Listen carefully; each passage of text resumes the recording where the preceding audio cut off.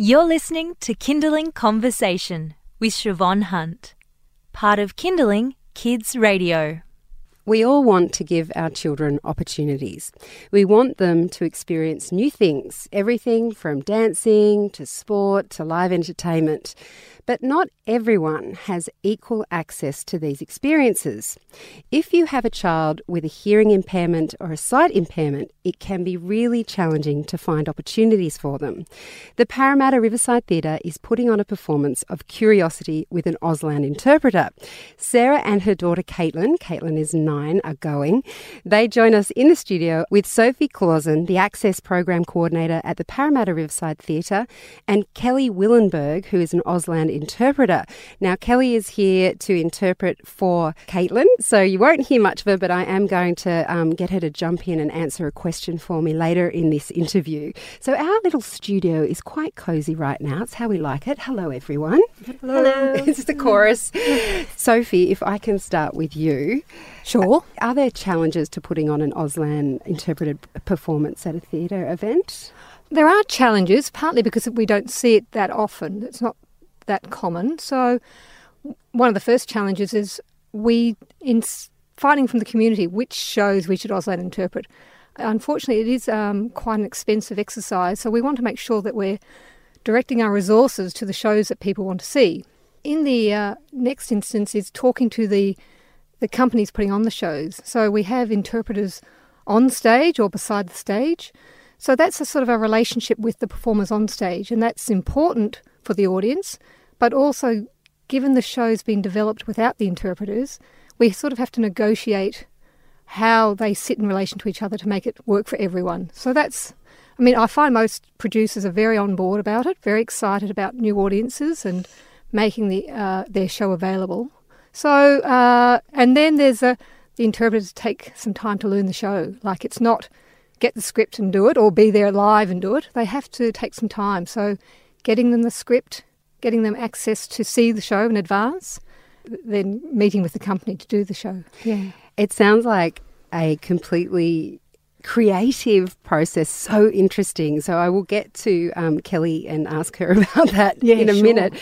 Sarah, if I can ask you, so Sophie was just talking about the challenges of putting on these things that can be expensive.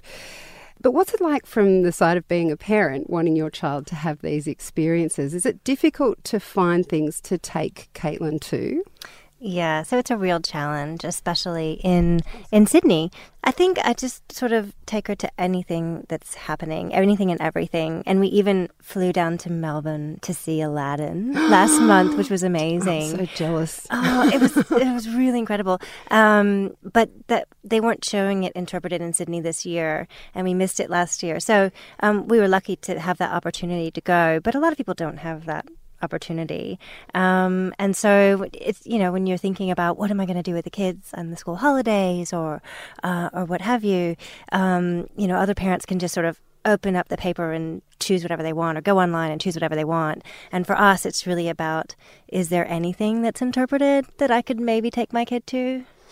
And this is a question, just a parenting question. Why, for you, is it important that Caitlin sees live events and music and theatre and all those things? Oh, well, I love theatre and I love art and I love books and I want to share everything I love with my kid, like most parents, I think. So, I think when Caitlin was first diagnosed as deaf, one of the first things I thought is, she'll never listen to the radio. And I love the radio. And she'll never be able to go to a lecture or she'll never be able to go to the theatre. And then when I found out, actually, no, she can learn to sign and she can access these events through a visual language, that was a really incredible thing. And the whole world sort of opened up to us. So, yeah, it's really great. Kelly, we were talking about how this is a production where you have to see the theatre performance. You're learning. I can't imagine learning a whole theatre performance in order to translate for the audience. Is it more challenging to do something like this, like Curiosity, than the other translating work that you do? I would say yes and no. So often when we turn up to an interpreted event or a conference, we often don't get any preparation material. So we go in blind where we don't know what the speakers are going to talk about. We don't know what some of the topics are quite often. So that is much more challenging. But when you do a theatre event, you get the script well in advance. So you have an opportunity to really pull it apart, look at the meaning and really play with it, because Auslan as a language is very dynamic. So there are a number of different ways that you could sign something. So we actually get to play with it a bit more and work out what works well and what will work for our audience. Whereas if we're doing an event where we don't have any preparation, we just have to do our best and hope that it makes sense to the audience. But obviously with theatre, you have much more time to prepare. So often the interpretation, I find, is a lot more suited to the audience. Do you do much interpreting for children, and is it different in any way to how you translate for adults? I think yes, because of content and language. So quite often you may hear something that you may not feel a child would particularly understand, but we as Auslan interpreters, as I said, there's a variety of different ways that you can sign something. So we can look for meaning in something, play with the language and make sure that it's signed in a way that's appropriate to a child or a child of any age, whether they be a 4-year-old or a 10-year-old. So I'd alter my signing dependent on the age of the child, and also I can add in much more facial expression, so meaning can be conveyed in a number of different ways. So it is quite different, yes. Now I'm going to ask Caitlin some questions, and being 9 years old, I think she might be a little bit shy. So she is going to sign her answers to Kelly. So Kelly is going to answer as Caitlin. So you will hear Kelly's voice, but who you're actually listening to is Caitlin. So you've had time to think maybe, Caitlin. Your mum likes you to go to concerts and things like that. Do you enjoy the same things as your mum? Like, let's say, Aladdin or theatre or live shows. Do you like going to those sorts of things? Yes, I do, because it's lots of fun. Caitlin, what's your favourite thing about live events, or what is your favourite thing you've been to see? My favourite theatre show was Aladdin. What's your favourite thing about going to a live event? Because it's really cool seeing theatre and dance live. Sarah, you don't have a lot of choice, like you mentioned on the school holidays, of things you can take Caitlin to. What would you like to see in an ideal world when it comes to live events and those who have a hearing impairment? Like, what would you like Australia to do about the access that Caitlin has? Oh, yeah. I mean, I think Riverside is doing a really great job, actually, at offering access events. I think the Opera House has improved as well. So I think it is getting a little bit better. But it's also about, as Sophie said, it's about getting the word out to the deaf community and making sure they know about it and they can get to it. So it's about communication as well. So making sure when there is an event on that everybody in the deaf community knows about it and everyone can go.